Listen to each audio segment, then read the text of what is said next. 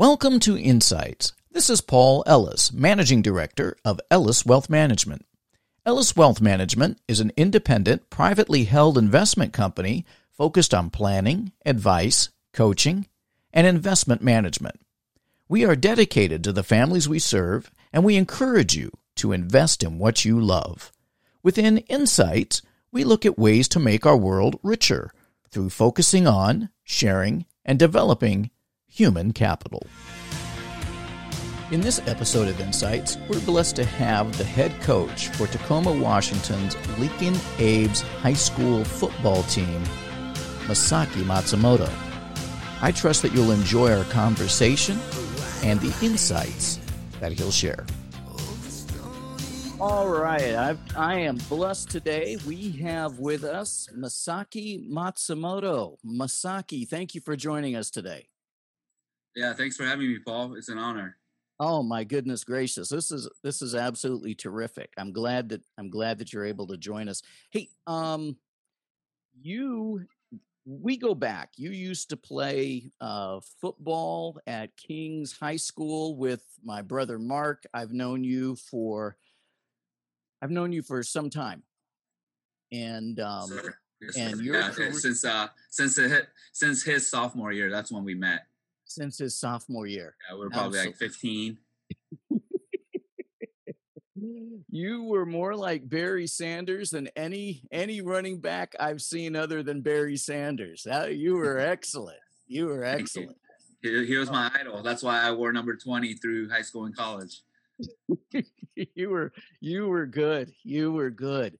And since that time, obviously you graduated, you went on to college, you started coaching, right? You started coaching, and your coaching receipts, you went down to Hollywood, California, not to look for stardom on the silver screen, but to help kids on the gridiron. And since that time, you were the 2013 Central League Coach of the Year. You've been the Times Coach of the Year for 2016, 2017, 2019.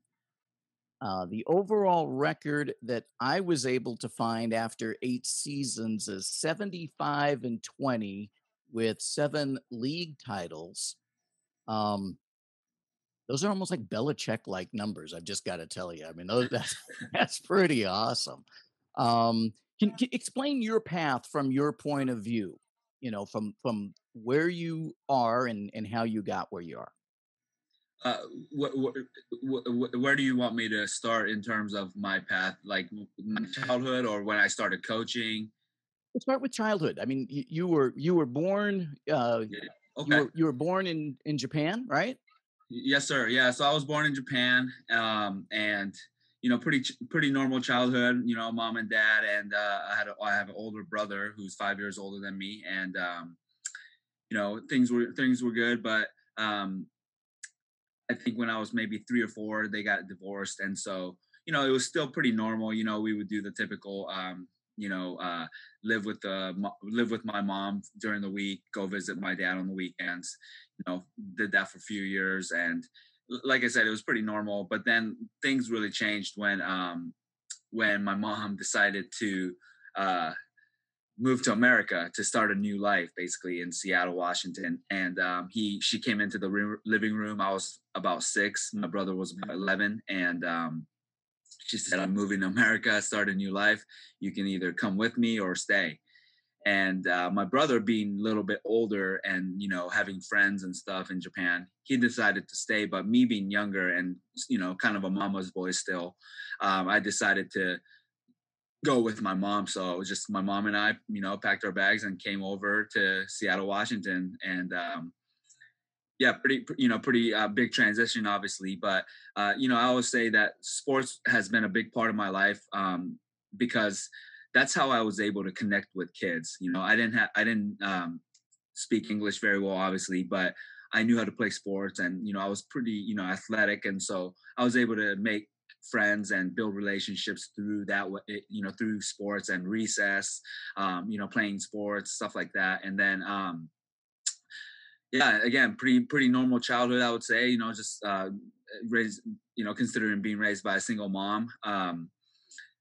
Football became a big part of my life in about third grade when I discovered it when I came to America, and then she decided to let me play, and I just enjoyed it. I enjoyed watching it, and then when I as I got older through high school and college, the coaches and mentors through the game of football, just attracted me more to the game, and was fortunate enough to go get a scholarship at a small college in Chicago. Played football there, and when I graduated with a PE degree, I decided to go right into grad school because people said, "Hey, go to grad school right away if you can," because you know um, you don't want to do it when you have family and when you have kids, stuff like that. It's a lot of work. So I took that advice and moved to San Diego. Went to Point Loma Nazarene University, and that's where I decided to pursue my special ed master's and credential there. And then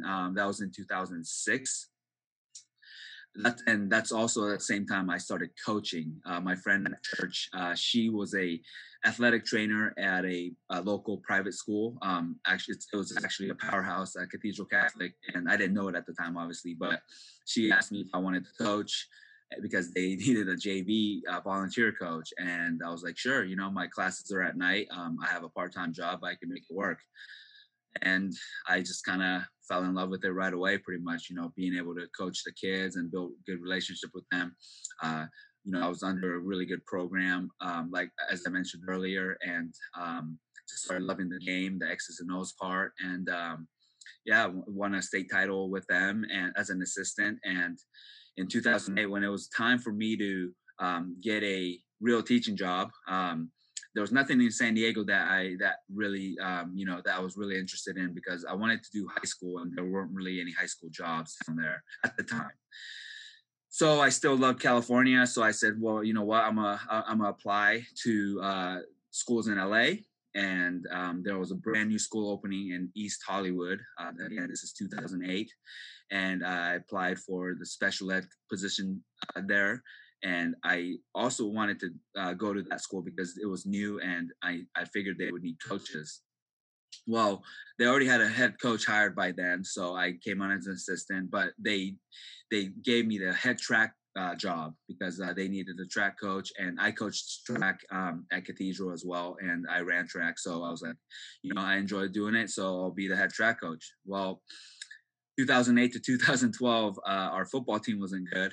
It was 96% Hispanic. Most of the kids had never played football before high school, and just the program wasn't ran really well. And of course I was frustrated, but I don't want to be the assistant coach that undermines the head coach, because that is his team. So I just did the best I could and did everything he asked me to do, and just loved on the kids, and learned a lot about what not to do. And when 2012 came around, my principal came up to me and said, "Hey, we're going to go in a different direction. Would you like to be the head coach?" And I love what you're doing with the track program, and you already have relations with the kids because you're an assistant football coach here. And I was like, you know what? I was about 28, 29 at the time, and I just didn't know if I was ready yet, because being a head football coach is a big thing, and we weren't very good. And kids had a lot of issues and needs, and I just didn't know if I was ready to take it on. And so I asked for the weekend to think about it, and I emailed the head coach at Cathedral, one of my mentors, and just asked him, "Hey, what should I do?" And he wrote back to me and he said, "I've always been at a private school, so I don't know what working with city kids is like. But what I do know is whether you're in the suburbs or in the inner city, kids just want to be loved." And that just kind of stuck with me when I read that. And I just, Mm. I may not know everything. I'm still young. I'm gonna make mistakes, but I know I do love these kids, and I can show them, love. And so on Monday, I accepted the job. And that was 2012, 4 years after the school, opened and everything. And first season, we went 8-3, turned the program around. Last 2 years there, we went to the semis and, built a great program. And 2015 came around, and that's when I decided, started thinking about coming back home. My mom's getting older. Uh, Mhm. But but at the same time, I didn't want to leave that job just for a random, coaching job up in city, or or up in this area, because again, we had a good program down there. So it would have to be kind of worth it for me to leave. And so January 2015, I thought I was probably going to stay another year because I hadn't really found anything up here. But then Coach Shapiro, my high school coach, emailed me, emailed me the article about John Kitna leaving Lincoln. It Mm, was alma mater, and he took it over after, he retired from the Seahawks for 3 years, kind of rebuilt the program, and then, but he was going to go take a big time job in Texas, so he was leaving. And Coach Shapiro said, "Hey, this would be a great program for you to take over." It's still inner city, but he put some money into the program. He, kind of revitalized the program, and so you should consider it. So I did some research, emailed the principal that night, um, and got a Skype interview a couple weeks later, and got the job. So I came up spring of 2015. Finished our fifth season last year. We made it to the semis for the first time in Lincoln history. And just doing some good things here. The kids are great. We have some great assistants, admin who supports us, community that really embraces us. And so, yeah, going into our sixth season. So that's kind of my story in a nutshell here. well, let me tell you, I have been on the sidelines of where Kings has played Lincoln. I think your freshman team has played, uh, our team, right? Mhm. And so, I'll volunteer doing different things. And I was on the sidelines one time with the marker sticks. And so I had the opportunity of listening to your assistant coaches and how they interacted with your athletes. And I have to tell you, absolutely phenomenal. I Mm. mean, I've been a coach, I've been a player, and I will tell you that top down, how your assistants encourage, keep the focus, correct when needed. Not a lot, by the way. I mean, and that speaks to culture. Culture goes top down, and you have built a fabulous organization. And again, just listening to how your assistants uh, deal with the the students, student athletes, has been absolutely fantastic. I just want to let you know from the outside in, um, I was highly, highly, highly impressed. Highly Thank impressed. thank you. Yeah, great man. You know, the thing when I do podcasts and stuff like that, and we talk about, I go on coaching shows and stuff like that. A lot of times they ask me, how I go about hiring my assistants and hiring our assistants. And um, first interview I have with them, we don't discuss football at all. I pretty much ask three questions. Tell me about your journey and how you got here and how football has impacted you. Number two, why do you want to coach high school football? Number three, why do you want to coach at Lincoln? And usually takes 30 to 45 minutes because I'll probably ask more questions on top of that, and because things come up, and because I just want to know who they are. I just want to know that they're good men who care about kids, because I can always, teach them X's and O's, right? But at that age, I can't really tell them, teach them to love kids and to be committed and to be a hard worker. And so, I think that's what's more important for me, when hiring assistants, that they just have a heart for kids and that they want to help them. And if they don't know football as much, that's okay, because, like I said, we can always teach them that part. And so that system has worked, and we've been blessed with great coaches who just really care about kids. Well, there's the average age of student athletes, and I think the average age of your athletes are between the ages of 14 and 18, right? And Sir. that can be a very difficult period for young men from the best of communities or best circumstances, right? You've had a real hand in going into communities that have had some challenges and have helped shape these young men. From 14 to 18, again, that's a very difficult time period. I mean, the Army doesn't want anybody until they're 19. Yeah, So, exactly. Can you explain to me how do you work with them? And then I've got a follow up question regarding that. Uh, I mean, trust me, Paul. It's been a learning process, and I've grown a lot, and just through failures and mistakes, and just seeing other people do it better, and talking to mentors. So it's I've gotten a lot better at it. And I'm still not perfect. I still make mistakes, and but um, you know, the reason why I was able to be successful at Bernstein and I got through to kids partly was because I was naive. I had never been really in an inner city setting, right? I went to King's, right? 100% of kids graduate there, right? And when I got to Bernstein, the school in East Hollywood, when I would see a kid ditch class or a kid tell me I may not pass this class, or coach, like the way my credits are, I may not graduate. I just couldn't fathom that because I had never experienced that. So I just attacked it. I said, Mhm.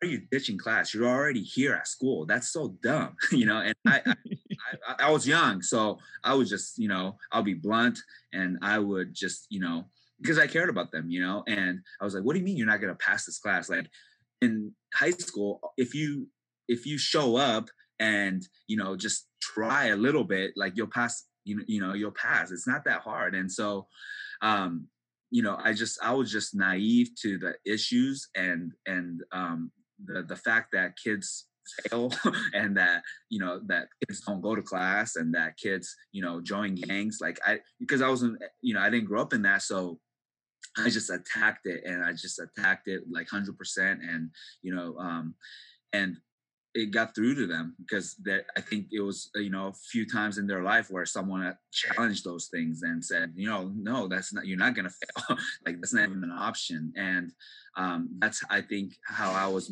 able to make an impact. And now I'm a little bit more calm. you know I'm able to process things a little more. I don't take things as personal. So all those comes with experience and wisdom. But at the end of the day, Paul, I just try to help them through love and accountability. And that's, I think, a lot of people have one or the other, and it's too much of one or the other. You got to have a perfect balance of both, because if you have too much love, kids are just going to walk all over you, and like, they're not going to get the truth, right? Right. Usually you need to hear the truth for you to say, okay, you know what, he's right. Like I need to change, or that was stupid. I need to do better. Um, but if you have, but if you have too much accountability, then there's resentment. There's anger, and people burn out, right? And so what I've been able to do is really find that balance of loving them, but also having that tough conversation. We call it in our football program courageous conversations, where it's tough to have, and it's sometimes awkward, but it's necessary for growth, right? And so we always tell our coaches, like, get on them, right? Get it, grill them, but then hug them up after. And so Absolutely. yeah, so just a combination of uh, um, being able to do both, and really being conscious about doing both. Oh man, I was kind of hard on him. I need to, tell him I love him, or nah, I'm being too easy on him. I got to get on him. Just being able to be conscious of that. That's where I've been able to be effective, I believe. Well, the destination is that these student athletes are going to become men. That's the destination, right? Yep. And it's important in coaching that we, regardless of which environment we're in, we have to be aware of the environment, I think, but um, really combat the soft bigotry of low expectations, right? And you can come from a tough background, but it doesn't necessarily mean that you have to stay there, or even if you need to accept some of those standards, that those things that have become standards. And I think that Exactly. that's what you're saying is you're balancing this love component, the care for the kids, with the expectations of what it's going to take to succeed in class and life and on the football field. Now, you've been you've been featured on a couple of different ESPN programs as well. And there was one ESPN uh, program entitled Letterman. So, And in that, there was a very powerful segment where you had letters from the parents uh, given to the students. Can you share that a little bit? Because that was very powerful. so I actually got the idea from Tom Boehner. He's the head football coach at Bothell High School. Does a phenomenal job with that program and a great man. He's one of the first coaches I visited when I became a head coach because I made it a goal that I would visit 3 successful coaches every offseason as long as I'm a head coach. And I've been able to keep that. And I think that's a huge part of our success. The reason, the fact that I'm able to humble myself and go learn from these coaches. And I've done so many great ideas from him, and then just kind of made it my own. But anyways, he obviously Bothell was a more affluent school, and he told me how powerful it's been for his players. So I was like, man, if it's powerful for his kids, how imagine how powerful it could be for our kids, where they probably barely see their parents, because they're working 3 jobs, and they probably don't feel loved and cared for all the time. And I started thinking about my kids, about how a lot of them may be into drugs or alcohol, or they want to join gangs. Big part because they don't feel loved by the people who they want love from the most, which are the Mhm. parents. And so I was like, I got to do this. And so basically, like in June, entering into the summer, I wrote a letter to the parents asking them to write a love letter to their sons. And then I made 50 copies in English, 50 copies in Spanish, and sealed it up with a blank paper and sealed it up in an envelope. And I told the kids, hey, you have till July 6th to give this to your parents. Don't open it. This is for your parents' eyes only. Have them, do whatever they need to do, seal it back up, give it to you, and then return it to me. And every single kid did it except one. So one of the coaches wrote him a letter. But anyways, once I had collected all the letters after one of the summer workouts, instead of going out to practice, I took them all to the gym, and I told them, "Hey, do you remember the envelope you guys brought me back? Well, it's a love letter from your parents. So what I want you to do in the next 15 minutes, when I give you your letter, just go find a space, quiet space by yourself around the gym, read it, and then we'll gather back up." And and Paul, like first 5 minutes, like I heard kids crying and sniffling, and it was powerful, yeah. And then after the 15 minutes, they came back and we just talked about it. I said, hey, now you have proof that someone cares for you, and that you're valued. So you have no excuse not to do well. 'Cause I think a lot of kids use that excuse of, well, no one cares, so why should I care? And so I just kind of drove that home, and then drove that point home. And then I also told them, hey, you're cared for by us too. This is a family here, in our football program. And so you have too many people caring about you for you to not succeed. And then after that, I just asked each kid to come share if they want. And one by one, kids came up and just shared what was on their heart. I had kids saying, I didn't know my dad loved me until I read this letter.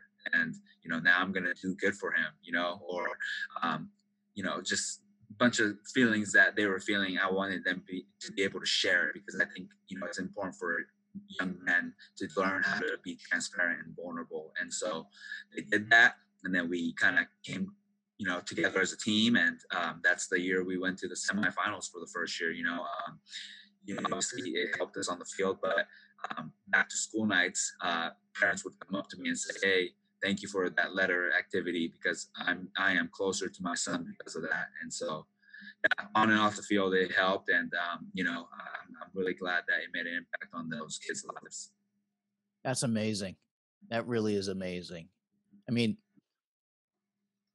I saw that in the episode, and my nose got that tingly feeling as well. I was, swallow, look up to the sky, look off to the side, get eyes getting misty. Yeah, Um, because love, when someone knows that they're loved, it frees them up to give 100%, right? It's kind of like, it's exactly like when you have a lot of things on your to-do list. If you have a lot of things on your to-do list and you forget a couple of things, you know that they're still there. That's why we write things down. That's why we teach kids to write things down, right? And it slows you down mentally. You've got this additional weight. There's something there, and when you don't know that somebody that you're free, that love frees you, or that somebody cares about you, right? Market closed. When you know that regardless of how well you do, you're going to be loved, you're going to be accepted. That allows you to drop that weight of worry and really focus on how well you can do, because you don't have to worry about the downside. The downside's already taken care of, right? And that's a real support mechanism, I think. Now, you've mentioned a couple of things. I mean, obviously it's great for the kids, that you're there and that you've got your assistants that you've selected over the years, but you have mentors too, do you not? Yes, sir. Right. um Mentorship is still really important to you even with all of your success, right? So how do you reach out to mentors? I'm sure there's some that reach out to you now, but how did you originally reach out to find mentors? And how do you, at this point, with a very busy schedule, still find the time to connect with people that you feel are important in your life? Uh, well, number one, I believe I can do better in terms of that, making more time for fellowship and um, making sure I reach out to my mentors and ask for help, and I know I can do a better job of that. One just naturally happen. If for example, one of my football mentors is the defensive coordinator at Cathedral Catholic, and obviously is because I pushed under him for a couple of years and won a state title, and I was like, okay, like this guy's smart, he knows what he's doing. So till this day, sometimes when I'm game planning, up here for Lincoln, I'll call him and say, hey, this team does this. What do you think about this? And so um, just through natural relationship. And then one of my other mentors, mentor, in terms of kind of a head coach mentor, when I have head coach questions and head coaching issues, that's the coach at Bothell. And that's because I just emailed him randomly when I first got the job at Bernstein as a head coach, and I said, "Hey, I love what you've done at Shorewood and at Bothell. I'm a new, head coach, and I just want to come visit." And he welcomed me, and every Christmas now we get together, and talk ball and talk about how we're doing. And so, yeah, just kind of reaching out. Is another way I've met some of my mentors, and then I mentioned, my college head coach, Coach Lambert, who just he's he really he really impacted me and influenced me to use football as a vehicle to help young men. You know, um, Coach Shapiro did a great job, and we have a great relationship. But maybe I was, maybe I don't know, like if I was in high school, I just didn't pick up, what he was trying to do as well, because I wasn't as mature, obviously. But in college, I just kind of, through the message that Coach Lambert would tell us, and I just, kind of figured out, okay, he's really trying to reach us through the game of football, and so that's how I do it now, And so, and the last one I would say, Coach Kessler. He does a phenomenal job of reaching out to me always and asking me tough questions, and so I really appreciate him.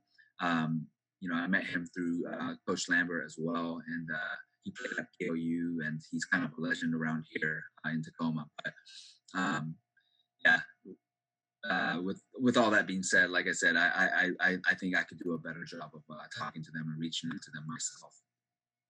Well, you're an example. You're an example. You're living an example, right? So thank you. We're just about out of time. I know that you've got a very busy schedule, and so I really want to thank you for taking time with us today. If people want to be involved and help you with what you're doing at Lincoln, um, in support in some kind of way, number one, how would they get in touch with you? And how can people help you? How could the community help you? Yeah, they can email me, m.matsumoto20 at gmail.com. I'm good with emails because I'm a head coach, so I'm always replying to emails. um, but number one, prayer. Just our coaches, our players, the Lincoln families, Lincoln community. It's sometimes it can be a dark place, and we just need a lot of prayer. And then number two, just by through encouragement and just supporting us. And I always appreciate that. When I see people wearing Lincoln gear or stuff like that. If I'm at a store and they say, "Oh, coach, good job," that encourages me. And then lastly, financially, we obviously we're a public school, and with the budget cuts and all that, and us being in the city, it's tough to uh, compete with the private schools and stuff like that, financially. And so financial, help always is appreciated. So those are I would say the three ways. Okay, so there is sponsorship opportunity to help out.